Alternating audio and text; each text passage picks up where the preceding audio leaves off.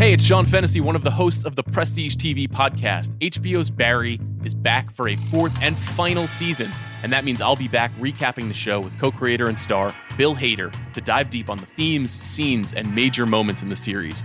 Bill will provide insight into how every episode was made and why it's ending. New Prestige TV Barry recaps will go live every Sunday night when the episode ends, so make sure you're subscribed to the Prestige TV podcast wherever you get your podcasts. This episode is brought to you by eBay Motors. With over 122 million parts, from superchargers and brakes to exhaust kits and beyond, eBay Motors levels your baby up to its peak performance. And with eBay Guaranteed Fit, your part is guaranteed to fit your ride every time, or your money back. With all the parts you need at the prices you want, it's easy to bring home huge wins. Keep your ride or die alive at ebaymotors.com. Eligible items only. Exclusions apply. This episode is brought to you by 7-Eleven. What if I told you you could get a big snack almost anywhere for less than $5? Let's talk 7-Eleven's $3 big meal deal with 7 rewards. Big meal deal is a big bite hot dog and a large big gulp drink, and you won't find a better snack deal anywhere else. Here's what I put on my hot dog: mustard. And that's it. That's it. I love a hot dog with mustard. Maybe if I'm feeling it, if I'm feeling crazy, maybe a little chili, maybe a little nacho cheese, but I'm a hot dog and mustard guy. But if that sounds like your kind of bite, visit 7-Eleven, valid through 1/7/25. 7-Eleven has the right to end this promotion early, plus tax, applicable on large big gulp only. Participating U.S. stores only. See app for full terms. All rights reserved. Cold open question of the week, Brian Waters. Yes, sir. Of all of the just effusive pops that happened at Backlash in Puerto Rico, what was the best one? Savio Vega. Okay, there. Savio was pretty cool. There was a lot of big moments, though, right? I mean, it was a really good show. Don't want to come in here like totally like fanboying out over the whole thing. But what made it really great was that like there were so many, not just big moments in the ring, but big pops for wrestlers, for shocking returns, for existing wrestlers getting their moment in the spotlight. I mean, was that, am I crazy to say that was like the coolest part of the whole night? Yeah, I think when you sit back and look at everything, you could see they appreciated not getting wrestling every week.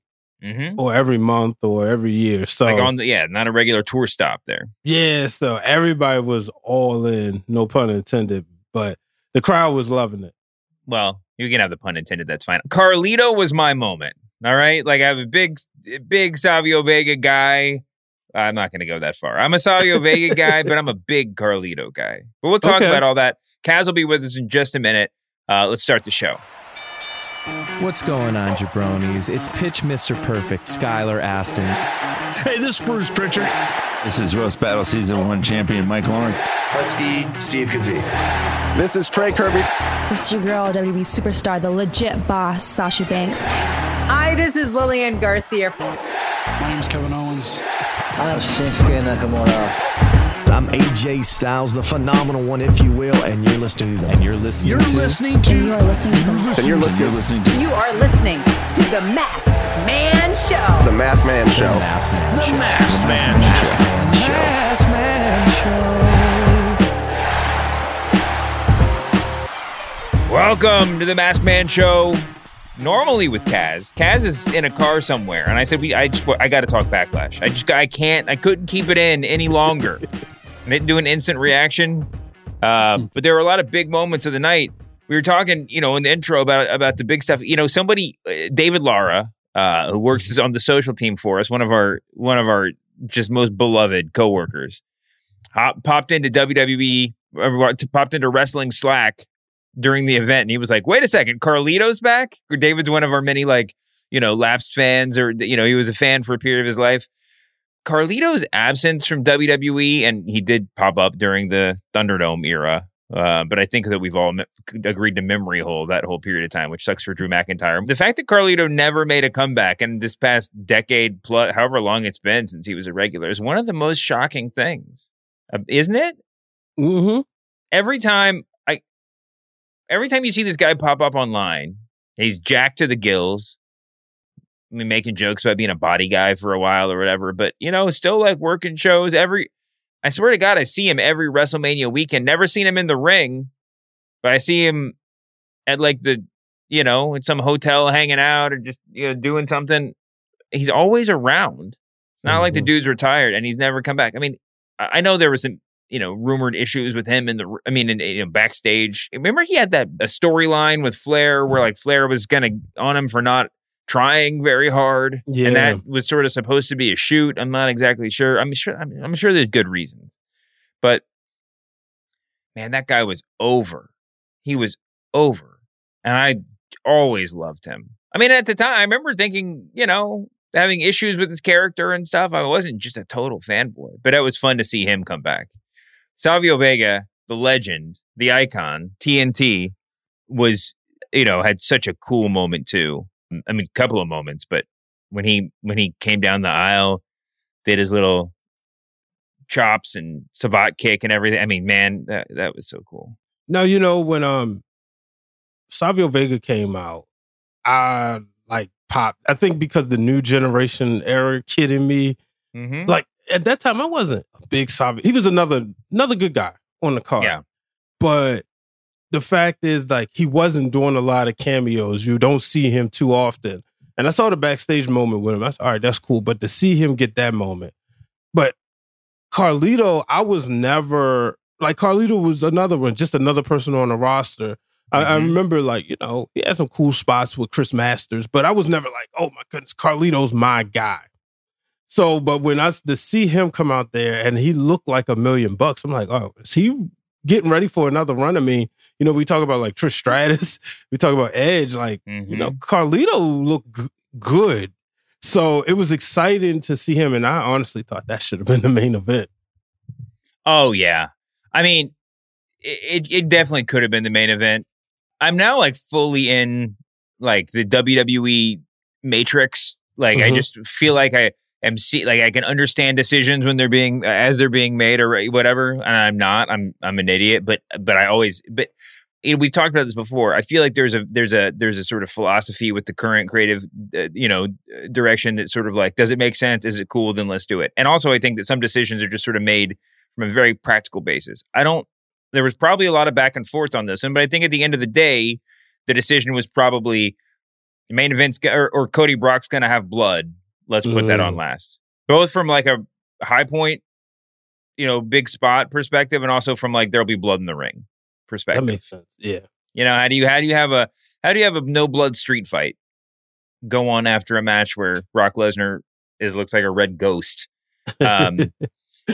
Who do you think's older, Savio Vega or Goldberg? Oh, that's a good question. I want to say Goldberg. Savio by 2 years, but it's close. It's close. That's the same generation. I'm surprised you talked about Savio Vega and your affection for him, and not your affection for Quang. You seem like you'd be a big Quang guy to me. Even though he was a big part of Monday Night Raw during those years with Bret Hart. It felt like, I know they didn't repeat matches, but it felt like I've seen them two wrestle on more than one occasion. Yeah, probably so. Yeah, Savio was great. Savio also, I think, a member of Generation X on record. I think that's officially in the history books for a very brief few seconds. Yeah, to me, Savio, I was a fan of that era. Not a huge fan of like the gang warfare era because it just seemed a little bit heavy-handed. And, okay. I wouldn't say it felt problematic at the time, but it was definitely like, I feel like I say this a lot. One of my buddy Brian and I, Brian we do the podcast, the Press Box podcast together. We were watching wrestling all through this time, and one of the jokes that we used to always make was, so-and-so's not over. Oh, I know what'll get him over. Let's give him a friend who's also not over, right? And like it never worked, especially in those days in WWE. And the gang warfare stuff was like the nth degree of that, right? Or it's just like, well, we don't really know what to do with Savio. Let's just give him 3 friends. Let's just make him a crew. It's like it didn't really help him. But it doesn't count for the New Age Outlaws. Like after, no, I'm not saying it never works. New Age Outlaws might be the exception that proves the rule. Yeah, 2 guys who were definitely not over, who just went out there and got themselves over. Outlaws, man. Though I was very into the Outlaws. I was a big, dumb Billy Gunn mark back in the day. Anyway, big moments for both those guys. Also big moments for, obviously, Bad Bunny. That entrance was just something you'll always remember. Damian Priest, obviously. Zelina Vega. Zelina Vega was like the belle of the ball. I mean, that could have been. I felt after seeing the reception she got, it felt like they could have built that whole event around her like 5 years ago or something. You know, I mean, that was crazy. I was hoping for a title change, even if it would have been quick. I would have been fine with it. Yeah. If it would have been okay, we're gonna put the title right back on Rhea just for the pop, right? Yeah. Sometimes you gotta have it, you know. I wouldn't have been averse to it, although what you saw was that it wasn't super necessary, right? She got her huge moment before and after. And she also sort of just got. I mean, it was a weird match in storyline because she got the match. She asked for the match because she has Puerto Rican heritage, right? Yeah. Sort of in reality, not in kayfabe, they had that match on Raw. Or had that mixed tag match on Raw where they had like crazy chemistry and everybody was like passing around clips and talking about how cool it was. We talked to Rhea about that at WrestleMania weekend. But that wasn't really the storyline. I mean, that's obviously not enough to carry a storyline. That's sort of enough to legitimize it in the eyes of the fans. If they had just pulled this out of nowhere, it would have felt a little bit heavy-handed. But still, it felt a little bit. The premise of the match was, you know, it wasn't. She didn't pose a real threat, and I thought she did. But she had a great match, man. She threw the flip flop. She did the Michael Cole going it, like explaining the chocolate back history was something really magical. Michael Cole in general, just being the voice of the history of Puerto Rican wrestling, was just something really spectacular. That I didn't expect to see. By the way, back on Carlito, this popped up yesterday. According to WrestleOps, in the 12 hours following his appearance across all of WWE socials, Carlito's return pulled in over 8 million views. That's crazy. 8 million. That's more views than he got during his prime, quote unquote. It might be. That era was was just weird. And I'm not going to call it underrated, but what they were doing in that period was really building stars in a way that they didn't always do it, trying and often failing at building stars. You mentioned Chris Masters, who's still out there working. I don't really want to say the Indies. He's working in Mexico. He's working all over the place. But dudes like that have a level of name recognition that some of the bigger, the stars of bigger eras don't have, you know? And I think that, I don't know, man. I don't know if a Carlito push. I don't know if Carlito getting signed for real is in the cards. But man, I love that dude. He's also like, you know, just by the general evolution of the size of pro wrestlers, he's gone from being sort of a average to smaller size guy to being like a monster, you know. And so he could, you know, I think he could have a second life, just kind of being like, he could be the LWO's heater, you know, he could be the big man. Yeah. Wow. You're right. LWO is a weird thing. I mean, it's going to be interesting to see if they still have a commitment to that moving forward. Now that they don't have a Puerto Rican show right away. Obviously, you know, they have a huge audience there in Mexico. They toured through Mexico not that long ago. I think that there's the potential for a big show there, although, you know, it'll be interesting to see what they do. I think that there's a potential to do some really, really, really cool stuff. But now we got Dom and Ray are on separate shows again. Ray, you know, the LWO and Judgment Day are on separate shows. So it'll be interesting to watch the LWO on SmackDown and see kind of how legit they make them feel. I don't know. On a scale of 1 to 10, how legit is the LWO going to feel 2 months from now? Oh, see, I'm gonna say 8 because I am a huge fan of Santos Escobar. I think is he the one that publicly tweeted for a Mexican pay-per-view, a pay-per-view in Mexico? I think that was him. But yeah, I'm a huge fan of him too. I think that his gimmick is a little bit weird because it's like he was basically playing a crime boss in NXT. Yep. And now he's just like a babyface, but he's still got his cronies. He's still got like the tag team hanging around with him, which is like, I guess it's probably the best move for them, but I'm not sure it's the best move normally you would expect a face turn to come with splitting from the crew. And I'm not saying it has to be something that cut and dry, but I'm just not really sure what he is, right? I would rather them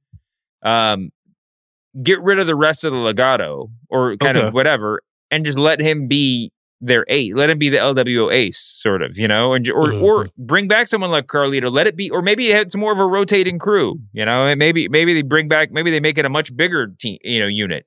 Yeah. But right now he's just sort of part of the Legado. He's one of 3 members of Legado, which is a subsection of the LWO, which is just the whole thing is. Yeah, we need him to stand out more. Can we just have him take over? Maybe he turns heel on Ray, says this is the Legado World Order, and you're gone. I guess we don't need to see Ray get beat up that many times by people who were that idolized him or were raised by him or Ray whatever. really should have trust issues. Oh, Think back to Batista. At one point, Eddie Guerrero, his own son, Ray really should have trust issues. Oh, for sure. Yeah. Maybe they can make all the stuff that we fantasy booked about the mat. Maybe that's what they should do. Maybe they should go. Maybe Santos should go after the mask, and then eventually Dom can be like, "Nah, I'm the one taking the mask," and we could just cap the whole thing off with Santos Dom at WrestleMania next year. Oh, that would be good. Well, Dom can do no wrong in my eyes, so can do no wrong. Well, yeah, and especially even after the sit down y'all had with him too, and then he does no wrong. I don't understand. I've said it before. I mean, it makes sense, right? It would make sense if the answer is he's a wrestling savant. It makes sense. He's Rey Mysterio's son, right? But it's just the difference in a year and talking to him is just wild. Like nobody seems to get it better than him. And facts. And man, even talking to him now when you interview him, it's like he totally gets it. He's like so deep in this character, or he's not, and he's just sort of, it's just sort of happening to him, and he's just rolling. Like it's just so bizarre. Yeah. I can't reconcile the Dom from a year ago to Dom now. That's the thing, because he's just so crazy good right now. Yeah, I mean, I'm just trying to imagine. I was watching him in that match last night. I mean, it's Saturday night, watching him do a little run and just imagining what's next for him. I don't know, and I'm excited to see it. I'm so excited. I don't know. What do you think? I mean, he's not. Let's see, Priest and Finn are both in the World Heavyweight Champion tournament, which we can talk about. Dom is not. I mean, that's fitting, I guess. But what do you think Dom's going to do next? For a guy that didn't have a match, he deserves a lot of conversation. Yeah, I think it's time for him to go after he's on Raw, right? So, never mind. Not going after that IC title. What do you think? Well, so a lot of the stuff that happened at Backlash felt like potentially was a setup for Night of Champions. Let's see. There you go. Because I think I saw somebody say on Twitter, could you imagine Dom being King of the Ring? He would be so obnoxious. King Dom? Yes. Yeah. No, so for Night of Champions, maybe they're going to, it's in Saudi, maybe they're going to run back Dom Ray one more time. And that's why we didn't have it last night. Yeah. Or Saturday night. I keep saying last night. Maybe, I mean, that could happen, I guess. Even though the brand split is in effect, they could still do that at a big show. I think that would be something they would pay for. Yeah, that's what I'm thinking. Getting Ray in the rings feels like a very Saudi Arabia thing. We'll see. We'll see. Talking about just big stars, one of the weirdest sensations of me for me of the night was how big of a star Kevin Owens felt like. I know this is not the main part of that match or even the main part of the night, but every time he tagged into that match, I was just like, it was like, I don't know why. I get this feeling now from him. Like, it's like when Roman tags in a Bloodline triple threat, or I mean, Bloodline 6-man, or like, I don't even know. He's just like every time. I was rewatching the highlights today, and every time a KO highlight popped up, I was just like, KO. He's like, I don't know. He's on another level for me all of a sudden, which is why we drafted him so high in the Ring of Wrestling show draft. But man, he was great. I don't know who were the biggest winners of the night for you. Definitely Bad Bunny. You know, I mean, that kind of goes without saying. Just to see him really go out shape. there, great shape, and dating a Jenner. Apparently, there's just everything's coming up Bunny right now. Don't let the ladies hear you say that. they upset about that one. But you also look at just the way, you know, just owning the crowd.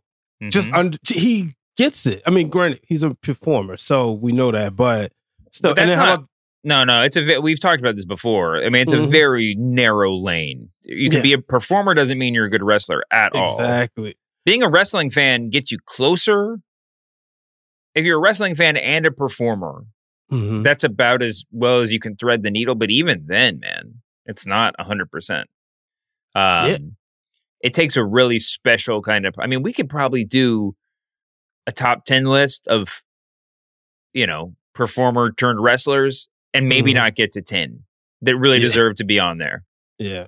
Well, my godbrother asked me earlier today. He said, because we grew up watching wrestling together. He fell off, you know, typical story. And he was like, so what was Bad Bunny doing? So I breaking down the whole storyline. I said, to me, he's the best celebrity wrestler ever.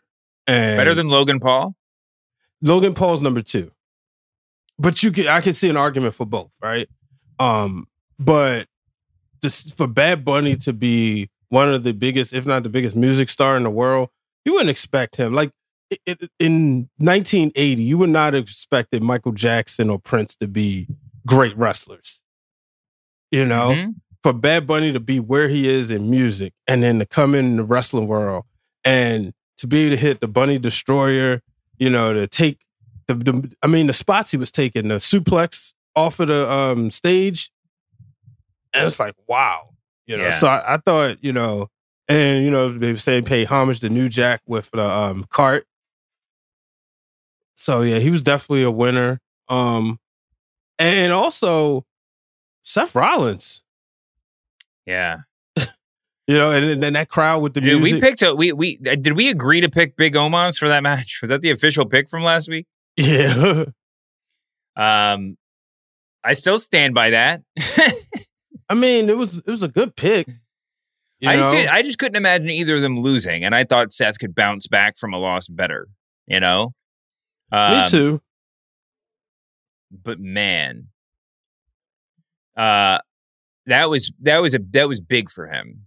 The upside for that was just way better, and the top rope stomp was really cool. I don't know. I was very into that whole match. And there's a whole lot of Seth Rollins can get a good match out of anybody stuff coming out of that match, which is true. Very, very true. But also, damn, Big Omos is on a roll. He is. He definitely is. He's learning. He's still figuring it out. He's still a little bit in that. He's not. I was going to compare him to Dom right before it all clicked for Dom, but there was there was a period before everything just sort of happened for Dom when he joined Judgment Day, where you could almost see him looking to people to figure out where to stand and what to do, what move, you know, like whatever. Like he has a lot of fluidity in the ring that people as young as him don't usually have, but still sort of like working step by step. You can feel a little bit of that with Omos, a lot of that sometimes, but it's like but in the same way with Dom, it's like a positive thing. It's like you're watching it, you know, this puzzle get put together in real time, and it's getting put together. That's another guy. Imagine what he's going to be doing at WrestleMania next year. I have no idea. Sky's the limit, but like he could just keep working the same bit forever. He's gonna fall into that same trap that every giant before him has fallen into, which is just like, how do you keep somebody fresh unless you just send them home for 6 months a year? Yeah, you know, there should almost be like, if at a certain size, there should be a separate category. Like Brock Lesnar is a free agent, right? And after the draft, they should just put all the monsters in perma free agency. And that way they can work at like the territory days where it's like, you know, Bruiser Brody's just showing up for 2 months a year, man. You know, you know, and when he's after he's done terrorizing you, he just wanders off into the woods. You know, yeah. So that would be Brock, Omos, Braun. I mean, Braun's in a tag team now and got drafted as such, but I definitely think that there's a better path for Monster Braun as opposed to fun-loving, jump off my shoulders Braun. I don't know. I mean, but this is part of the answer. How do you keep somebody fresh? You know, this is how you keep them fresh. And then when Braun decides to go tear somebody's head off, he'll be there. Well, remember, you know, a lot of people will already be owning his shirts and his peanut butter and everything. So, you know, there'll be a built-in fan base. Yeah. I don't know, man. I even think after last night, I mean, you could put Jonah Rock in that category. Or sorry, Bronson Reed in that category. Yeah. After that, listen, a missed moonsault has gotten over so much. You know, I mean, everybody was just like, holy shit, man, that guy can do that. Yeah. He's got a real interesting working style. You know, I mean, we've all watched him some in NXT. Obviously, he had a big career before WWE. He's been working, steadily in his time away from WWE. Mm-hmm. But I like to watch how that guy lands. Like, every time that he does a big move, super tender. Is tender an inappropriate word to use in pro wrestling? He's super tender. He's very careful. But he's like, it still looks devastating, which I guess is just what you expect. And yet it's a little bit different. I don't know. There's something like, watch when he comes off, every time he comes off the top rope, he doesn't land like everybody else. He lands like a little bit like there was a thing where he's dropping onto, I think, Theory's head at one point. He kind of landed over to the side. No, it was Lashley's head. And he kind of like lands over to the side to take it looks like he was trying to like take the bump himself off of like away from Lashley, but it looked like he just smushed his head, which made it look so much scarier. Yeah. I don't know. Long story short, enjoy watching that guy work. He's like a break down the tape guy for me. I got to add him in. Oh wait, you're talking about the best celebrities of all time. The best is celebrity the right word? I say we say that. Is there a point where you wrestle so much that you're no longer a celebrity? Like Big Cat Ernie Ladd is not in the celebrity wing of the Wrestling Hall of Fame. Yeah. And see, because I learned wrestling first, then football, he was always a wrestler to me. Yeah. You know, and I mean, he was definitely a wrestler. You know, he did both at the same time, and then he kept wrestling and then whatever else. But I'm just trying to figure out where the line is. So you got like Mr. T is on the list. Not a great worker, but for Impact. Who are the guys that got it? Stephen Amell? Facts. I mean, now he's got a whole thing going. But who else? Who are the other big names? Like, you know, there's all those WCW ones, Rodman and I mean, Rodman is weird and skinny, but you know, whatever. Oh, Andy Kaufman just went in the Hall of Fame, is definitely up there. Is Shaq? I mean, as many appearances made. Shaq has never. Whatever the list is, Shaq is where it ends. Like he's made enough appearances. Oh, Pat McAfee. Oh, definitely Pat McAfee. How? Definitely. Why is the new generation of celebrities is as good as the new generation of wrestlers? Like, why is this so? That's kind of crazy. Access. Maybe David they just Arquette? Is Arquette up there? Ooh, with his comeback. But now is he a wrestler? He's more of a wrestler than an actor now. You got to give him credit for hitting the indies. Yeah, the way he hit the indies, it's like, okay, I'm going to show that I'm down, and I definitely put David Arquette there. Is there a point where you? Okay, so we've decided there's a point where you've been Maria Menounos. She's on the list? I mean, she had a, match, multiple appearances. Multiple appearances, that's for sure. I met her very briefly at WrestleMania. Okay. I was leaning over to say hi to Bill, and I had to say excuse me to her and introduced, and she said hi. I think it was this year? Yeah. Okay. I think it was a little bit of a, are you a friend or am I calling security sort of hello that she was giving me? Oh, come on. She's much of a historian to know who you are. Like, I'm pretty sure she's watched enough of the documentaries and stuff. No way. Absolutely not. No, she was very nice. And she obviously loves it, it's big. But today's kids, right? If they're not into music, Bad Bunny's going to be in that category. Same with Logan Paul. Like if they're not if that's not their thing, that music and that YouTubers. Well, that's what Logan Paul is for us. I think Logan Paul is kind of inescapable for the younger set. Bad Bunny, I think, is probably inescapable too. I mean, that would be like, whatever. Mm-hmm. If Michael Jackson wrestled when I was a kid. Yeah. I wasn't the biggest Michael Jackson fan in the world, but I would still say Michael Jackson, the singer, is wrestling. Mm-hmm. Right? Yeah. I don't know. Now we're just going to go down a Michael Jackson as a wrestler rabbit hole, which probably wouldn't be. I mean, there's the guy on the Indies who does the gimmick. I know. I know. We was talking to Cal about this whole movement. Like, can we do, like, we're trying to think if we should just write a big feature story on just the movement of like caricature indie wrestling and all this kind of stuff. There's probably is a great story to do about it. Yeah. Yeah, man. Well, Cal will do it and he'll be working on it while we're at SummerSlam. he'll be doing triple duty. Okay, so let's go back through this whole card. Mm-hmm. Savio Vega, pop of the night, man. Yeah. So what do you think about the main event overall? I thought it was solid. Talk about a match that's being set up for Saudi. There's definitely going to have well, if Cody isn't in the title match, that feels like a rematch set for Saudi Arabia. Like maybe Cody's maybe Cody's in the finals for the title and Brock Lesnar costs him the match. Mm-hmm. Is that too obvious now that I just thought of it? No. But also, don't you think they would want to book Brock for Saudi Arabia? So wouldn't Brock want to get booked for Saudi Arabia? Just get that bag? I mean, he's still going to get the bag if he's there. If he do a run-in. Can you... Now I'm wondering about logistics. Mm-hmm. When you're negotiating a giant sum of money from the Saudi Arabian government, do you tell them about the surprises because you need because you need to budget for them? Or do they enjoy the show in real time? Maybe you hide that Brock money.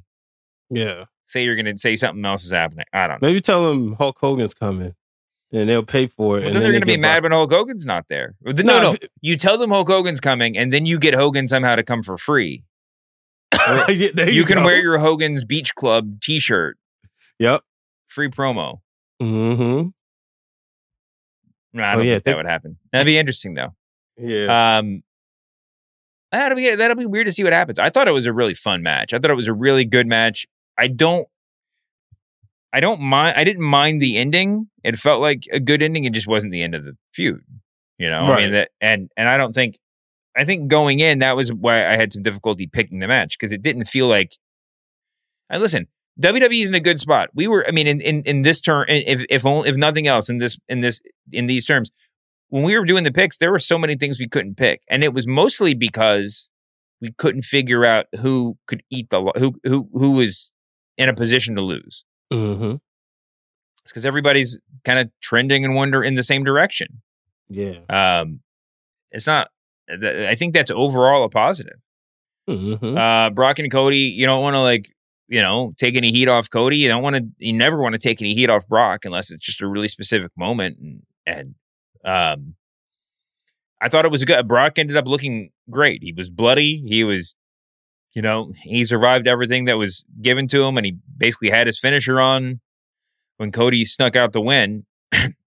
A little bit weird that Cody's go home promo was calling Brock a coward. And then he just sort of scampered off at the end of the match after pulling one out. The visual was a little bit off, but my guess is that they'll address it. Right. Cody can't feel good about that win. I mean, he can feel good about it, but that's not the end of that story. He's got to finish the story. He's got to finish this one first, right? Another story.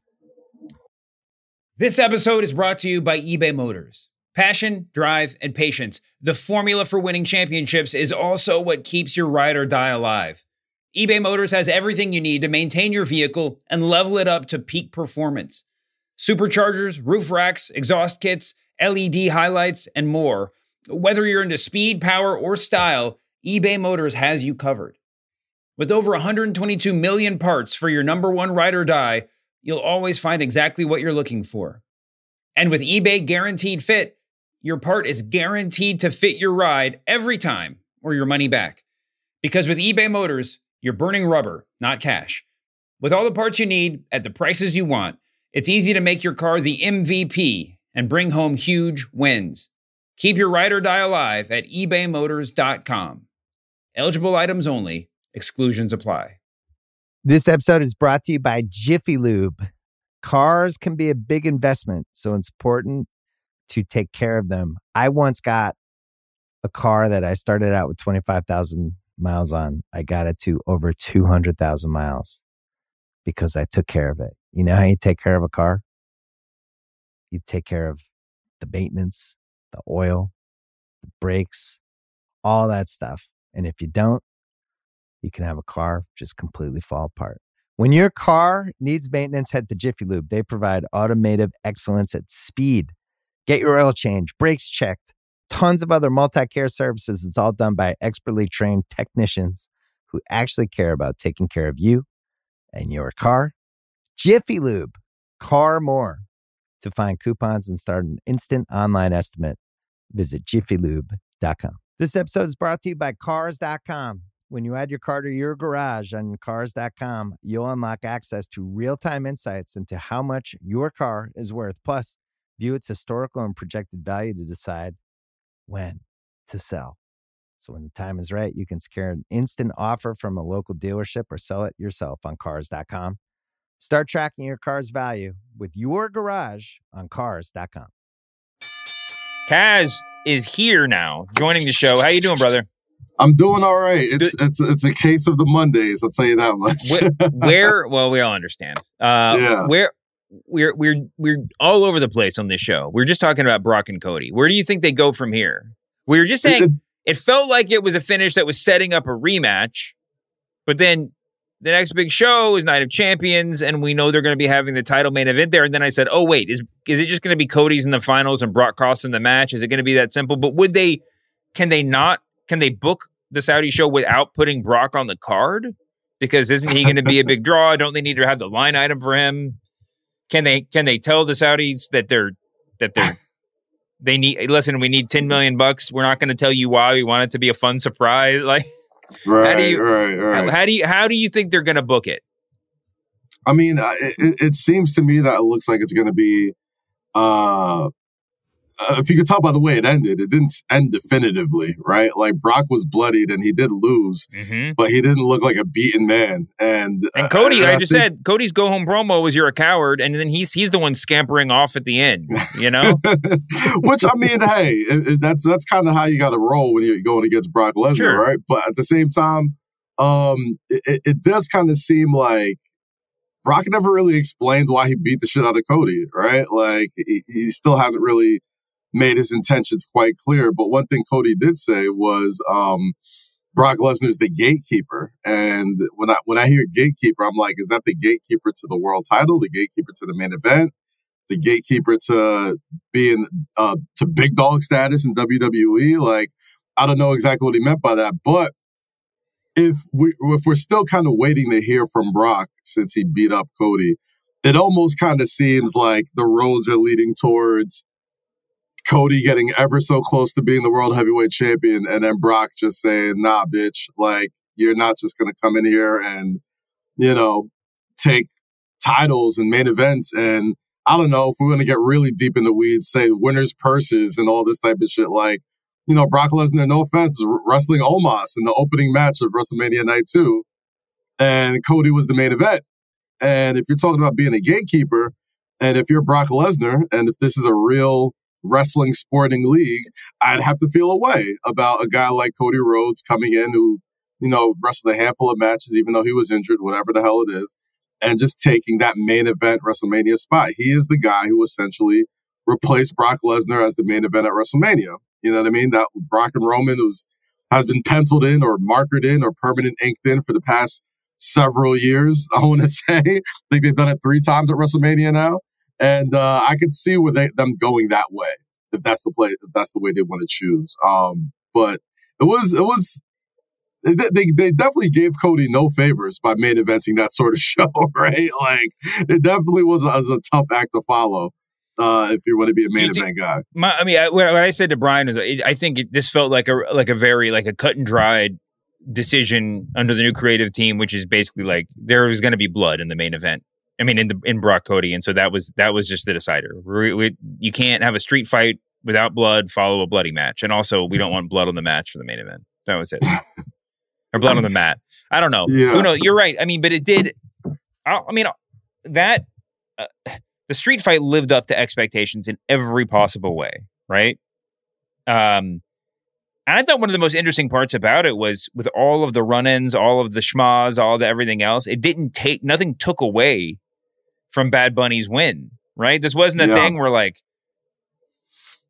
if you had told me everything that was going to be involved in that match, I would have 100% assumed that Ray and Sabio and Carlito would all like hit finishers on Damian Priest, and then Bad Bunny would get a frog splash for the win. Right. It definitely felt like if I saw it on paper, I'd have been like, this is a little too much. But it worked. Every single thing from Priest's entrance to the ending of that match worked. Mm-hmm.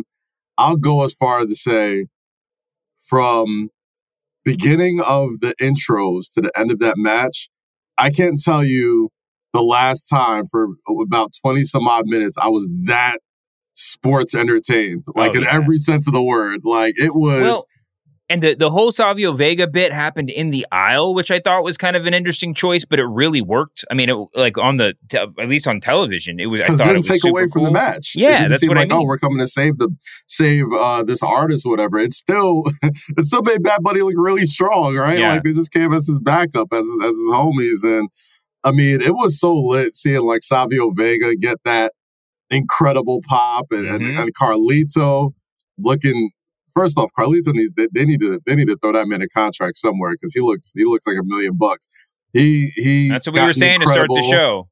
I mean, I thought he looks good. Yeah, it's pretty crazy. But yeah, no, I thought that match was super. It was really, really well put together. I mean, I think that might have been part of it. I mean, maybe that was part of the calculus too, right? That this is the big. I think the big conversation coming out of that, outside of the match. And you've seen a million wrestling entrances in wrestling history. Is Bad Bunny's entrance? Now, mind you, I'm a Bad Bunny fan. Can't tell you a single thing he's saying in that song, right? Mm-hmm. But once you see the energy of that song and everybody knowing the words, and then the little added beautiful nugget of it, like, did you go and like read the translation of what that crowd was saying word for word? Oh, God. Let me pull that up because, man, that was so... Okay, here we go. So here's the chorus, right? Shambaya, pull. Motherfucker, you ain't got no bullets left. Shambaya, pull. Motherfucker, you ain't got no bullets left. I always hit, I'll roll again. I always hit, I'll roll again. I always hit, I'll roll it. Like, he had families, children, people of all ages singing gun talk, right? Like it was gun talk. Like he was calling like your opponent a pussy, a motherfucker, and I'm about to come and lay you out. Like, yep. And people of all ages were singing it word for word. Now, granted, I'm pretty sure nobody knew the literal translation of the Shambaya record, but man, it was.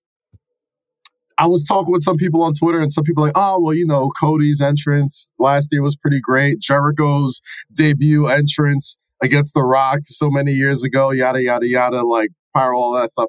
I think the fact that it was so kind of stripped down, right? Like, you know, the screen wasn't as big. There wasn't a shit ton of pyro, you know what I mean? Like the crowd was really the main character of that entrance. And it's like, it went from, I saw somebody tweet this, and God forbid me for not finding the actual person to tweet this, but it was the first time I saw a big fight feel and a concert wrapped into one for like 3 minutes. And just seeing that crowd sway and rock back, I couldn't have dreamed a iller pro wrestling sports entertainment like moment to just show. Like every year I always have something I could be like, hey, if you're not a wrestling fan, like I could show you this, right? I didn't have to show this to anybody. This found people, you know what I mean? Like people who had no interest in wrestling at all. It's just like, oh, Bad Bunny's dead ass serious. And not only is he dead ass serious, this looks really fucking cool. Right? Like he's coming up with the shopping cart and the weapons looking like a Puerto Rican Sandman and New Jack had a baby, you know what I mean? Like it was just, gosh, you couldn't nail it any better than they nailed it.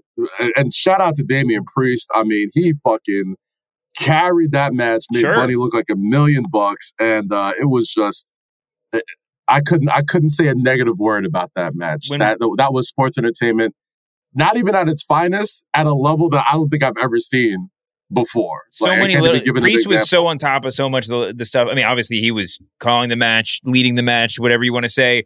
That spot, the big spot where he slammed him off the what were they on top of a speaker, like a production box thing or something. Yeah, threw the way off of it onto the table. It was shot really well and everything. But I was caught in the moment by how quickly it happened. Right? They didn't tease it a whole bunch, and I'm guessing that was a very deliberate choice. It was just like, we're going to get this right. We're going to get it right the first time. You know? Yeah. It was just really smooth, really, really, really well done. Even from the very opening minutes. I mean, the opening set of the match was Damian Priest just pancaking Bad Bunny and being like, this isn't going to be a real match, like whatever. Like the kind of they immediately go to your expectations, and then they start playing against him. It was just really well done. They always come out with who produced what after every show, and normally we don't spend a lot of time talking about that stuff. Can I guess who I think produced it? Yeah. Do you have the answer? I have them right here in front of me. Yeah. I got two choices. It's either Jason Jordan or Teddy Hart, TJ. No. Neither. Jason, wow, who was it? I'll tease you into it. Jason Jordan did the 6-man. Okay. Which was really, really good in its own right. Really good. Mm-hmm. TJ did Bianca and Io Sky. Okay. Which was a really good match we haven't even talked about. There's a whole lot of was it P.S. Hayes? No. If you ask me going into Saturday if I was excited about some damage control dissension in the ranks, I probably would have said no. Saturday night told a story, and I was very excited about what they were doing there. Very much. No. The street fight was Jamie Noble and sidekick Brian Kendrick, who's apparently working more than we realized he was working. Did not know that. That's huge. Okay. Yeah, from the finish, I think Kendrick probably had some one-on-one time with Bad Bunny, but I can tell about all the Michinoku drivers now. It's but Jamie Noble is the guy that it seems like he's getting most of the backstage credit for it, and yeah, man. I mean, they got some real smart dudes working back there now because you couldn't pick, right? Noble. When I heard Noble, and it just seemed like, oh yeah, an obvious choice. Look at the run this dude's having producing matches. But you're right, Jason Jordan, T.J. Wilson. The other big beats of the night, PSAs did Lesnar Rhodes. Okay, I can see that. Sean Daivari did the Ripley Vega match. Chris Park. I like it. Chris Park is one of the great stations in pro wrestling where you cannot write his name. You never in the history of the internet will see Chris Park without Abyss in parentheses afterwards, right? Chris Park parentheses Abyss produced the triple threat, the IC title triple threat, or the US title triple threat, which was way more fun than anybody was expecting that to be. And then Rollins Omos was Scrap Daddy, Adam Pearce.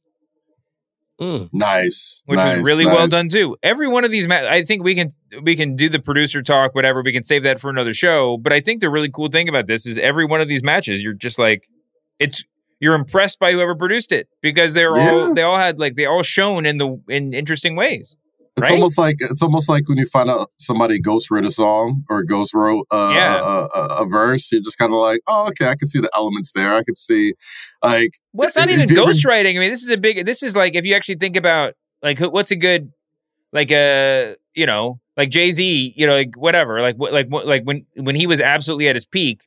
If you were like if you're into the artist or whatever, like you probably can tell the different, the hip hop well enough that you can like hear a track and be like, ooh, that sounds like Ninth Wonder or whatever. But like, but if you're just like a regular fan, if you're just like a 17-year-old kid out there just like listening to Jay-Z, you probably don't think about who produces every single track, right? Even though he's got like defined sounds. I wouldn't necessarily say. I think production's a little bit more easier to nail. I think because it sounds like something. Yeah, because there's signature sounds, there's drops, there's, Mike Will made it, or like a Neptune's ting, or whatever. But like when it's somebody who writes a song, like for example, right, like Beyonce puts out a record she has a rap verse in it. Immediately you're gonna be like, oh, you're gonna look through the credits, you see S. Carter, you're like, oh, okay. Yeah. Like there's Jay-Z's hand in there. You know what I mean? Same thing with The Dream, right? Like you hear certain R&B records, and you're like, oh yeah, that's definitely The Dream's pen at work. And certain matches, I'm starting to get that sort of feel. Like if it's a multi-tag match, I'm like, okay, American Alpha, Jason Jordan, definitely. Like I could see that. If it's a big time hoss fight, like I'm gonna assume PSAs has something to do with it, right? Like if it's a women's classic, TJ easily, you know what I mean? So it's and even before then, like Arn Anderson used to be back there, Di Malenko, a lot of these like just brilliant genius wrrestling minds. Was Arn there when you were there? Yeah. I actually did he carry his gun around backstage a lot? Or? I wouldn't know, but all I know is Arn like this. His catering with dark meat, extra crispy. How's his shit, man? But no, like certain matches after a while, you can kind of get the feel for what people like and how they kind of see pro wrestling through their eyes. So I've always thought that was. I think that's like such a super wrestling nerd thing to like see who produce certain matches. But for me, like just loving to see how the sausage is made, like that stuff is always wildly interesting to me. Oh, it totally is. I think it's just there's a limit to how much you can really talk about it, but yeah, for sure. Yeah, definitely. I mean, on a show like this, we can talk about it forever. But this has been good. Yeah, man. We briefly mentioned the women's title, the Io Sky Bianca Belair match just there in that conversation. That was really fun. I mean, listen, on a night like that, on a night like we had on Saturday, that was the show opener was sort of the only spot for it. It didn't really have. Talk about that crowd a little bit with Bianca crowd. Io. Yeah, go for it. Bianca, for the first time, like I tweeted it while it was happening. I'm like, this has potential to turn into the women's version of Hogan Rock in WrestleMania X8, right? Where it was like, Bianca, literally 24 hours ago, they were going crazy for her. And for some reason, like as soon as that match started, like that crowd wanted Io Sky to win that championship. And, props to Bianca for sort of like, doing her rock thing and sort of working on the fly. I'm like, oh, okay, like this is how it's going to be Puerto Rico. All right, bet. And like she kind of leaned into it a little bit. And, even when it was time to hit her final boss, KODs on everybody, you know what I mean? She kind of milked it a little bit. And I was like, oh, okay, like people forget, like as much as we call her John Cena on these wrestling podcasts and how incredible of a babyface she is, she worked almost exclusively heel in NXT, right? Like just as an like the EST was not like this, this happy-go-lucky, like we can be the best we can be sort of thing. It was, no, I'm better than you in literally everything. So it was nice to get like a smidgen of a little bit of a taste of what a heel Bianca would sort of look like. But I mean, man, it was just really good to see Io Sky work with an NXT black and gold era level crowd with a pulse that could really feel and breathe with literally everything that she did in that match. And, it was almost like for the first time in almost a year, we kind of got to see, or more than a year, I guess, we got to see Io Sky with the cuffs off and really just kind of do her thing. And she has an incredible chemistry with Bianca Belair too. Yes. Yes. Yeah, I thought that it was fantastic. There is someone from WWE texted me during the show and they were like, why does the Puerto Rican fan base love Japanese superstars? Because it wasn't a one-off, but there's definitely obviously a connection there. There is a tangled shared history between those two countries in pro wrestling, or the two places in pro wrestling, and I think that there's still a lot of like there've been a lot of talent exchanges, whatever, over the years. I don't know. I don't actually know the answer to this. I feel like I should, but they clearly just said they saw Io Sky come into the ring, and they're just like, "That's our girl," and that was the night. There's a lot of it was pretty great. And like I said, whatever happens. I'm looking up EO's wrestling Wikipedia at the moment, just seeing like, all right, did she do? I mean, it's not Puerto Rico, but I mean, like, she spent a good amount of time wrestling in Mexico. Spent a good amount of time at Stardom, which But I mean, yeah, I mean, she's been a staple in wrestling outside of WWE for a number of years. No, I know. She's a big star. So, I mean, obviously, and just one of the absolute best. All right, I got to get out of here soon, guys. So let's just start spinning forward. Let's do it. Looks like we got some dissension in the ranks there in Damage Control. Do you think that's going to be like A Block stuff come SmackDown? You think this is going to be? Are we immediately going into Bayley's or Dakota Kai and Io Sky? Realize they're being held back by Bayley, or do you think we're going to slow burn this? Might seem like a little bit of a slow burn. I mean, if you notice, in the back of Bayley's head, she had Io's name etched in her shape up and her taper, I guess. So she it looked like she still very much supported her.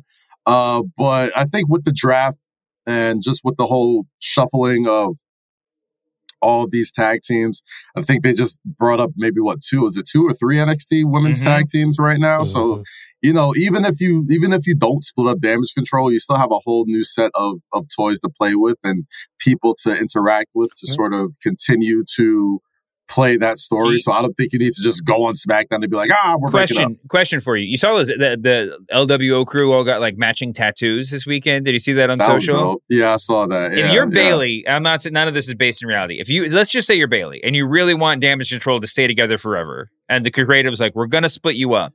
Do you think it would help if Bayley went out and got a full back Damage Control tattoo? Do you think that would change? Well, listen, I know Ruby Riot? Soho, Liv Morgan, and Sarah Logan all got Riot Squad tattoos of like the date that they all debuted together. And I don't think, there's only one person that's not a full. I'm saying, you go with because does the full back make a difference? Let's split up the LWO. The full back, that's a lot. That's a lot of skin. That's so very. That's very MS-13 to get the whole bag. Rolling forward, Rollins Omos. We all picked Omos. We were all surprised with the big Rollins win to some extent, and we couldn't really pick who was going to be a winner. Rollins is going to roll into the championship tournament. It seems like he's going to obviously have a big role there. What do you think's next for Big Omos? Man, again, another great showing for him against a all-time great, but. Eventually, they got to get him one of these wins, or he's got to do something significant to matter. You know what I mean? Like, I think that's why we all thought he was going to win, because it was easier. It was hard to see what the path forward was. Otherwise, it'll be. Cool. I mean, it seemed like the biggest guy that could take a loss too. Yeah, well, MVP's still got a lot of managerial gas left in the tank, so I hope they let him stretch his legs a little bit, spread his wings, whatever the word is. IC title match, the US title match. I keep getting that wrong.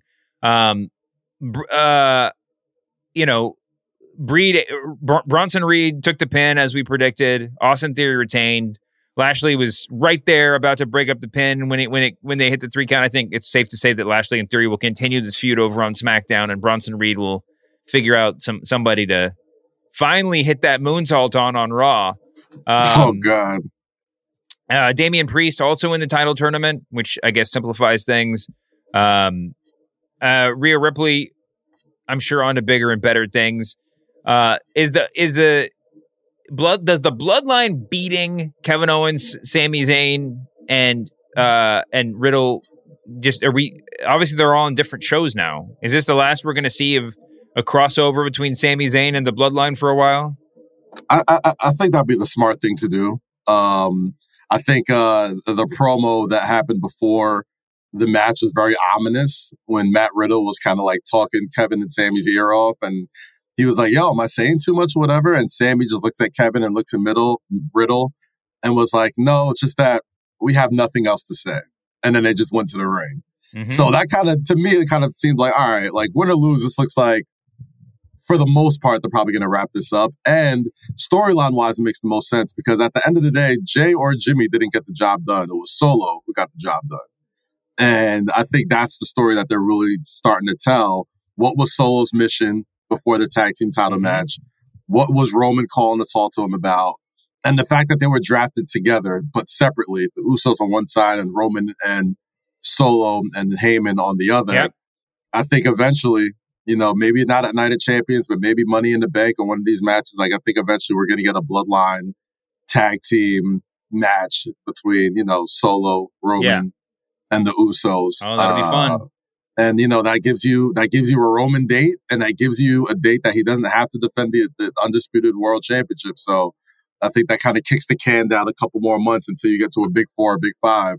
And you got to get a challenger ready for Roman to make sure that title stays relevant as the World Heavyweight Championship tournament wraps up. If you go to WWE.com right now, the top headline is Cody Rhodes conquers the Beast at Backlash. I'm not quite sure if conquer is the word that I would use.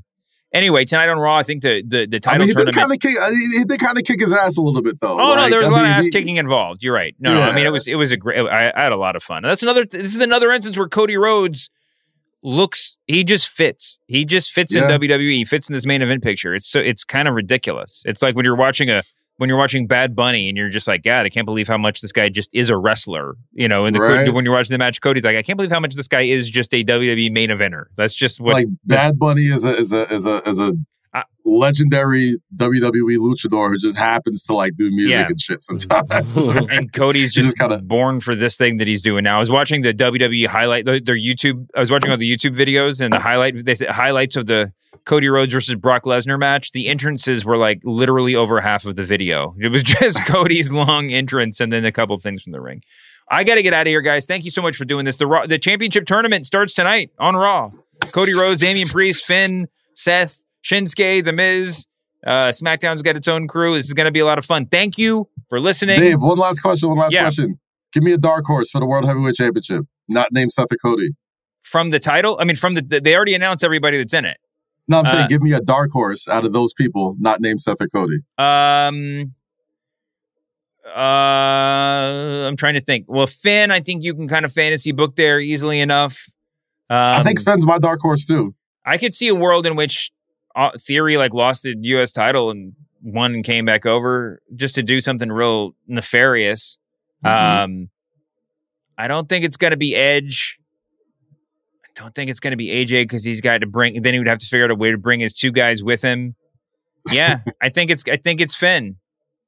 I think Finn's my dark horse too. I think Judgment Day's kind of been on a roll, and if it's not Seth or Cody, Can I make one? I gotta make one complaint. Too many different T-shirts in Judgment Day. They're starting to look like late stage NWO, where everybody's got their gimmicks. Yep.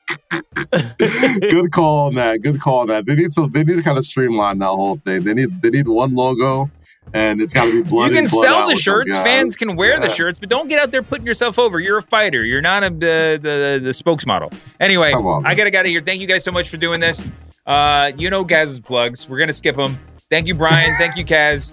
You know where to find us. Ringer Wrestling Show. We're there all the time. Apologies as always to John Moxley. We'll see you back here on Thursday, humanoids. Peace.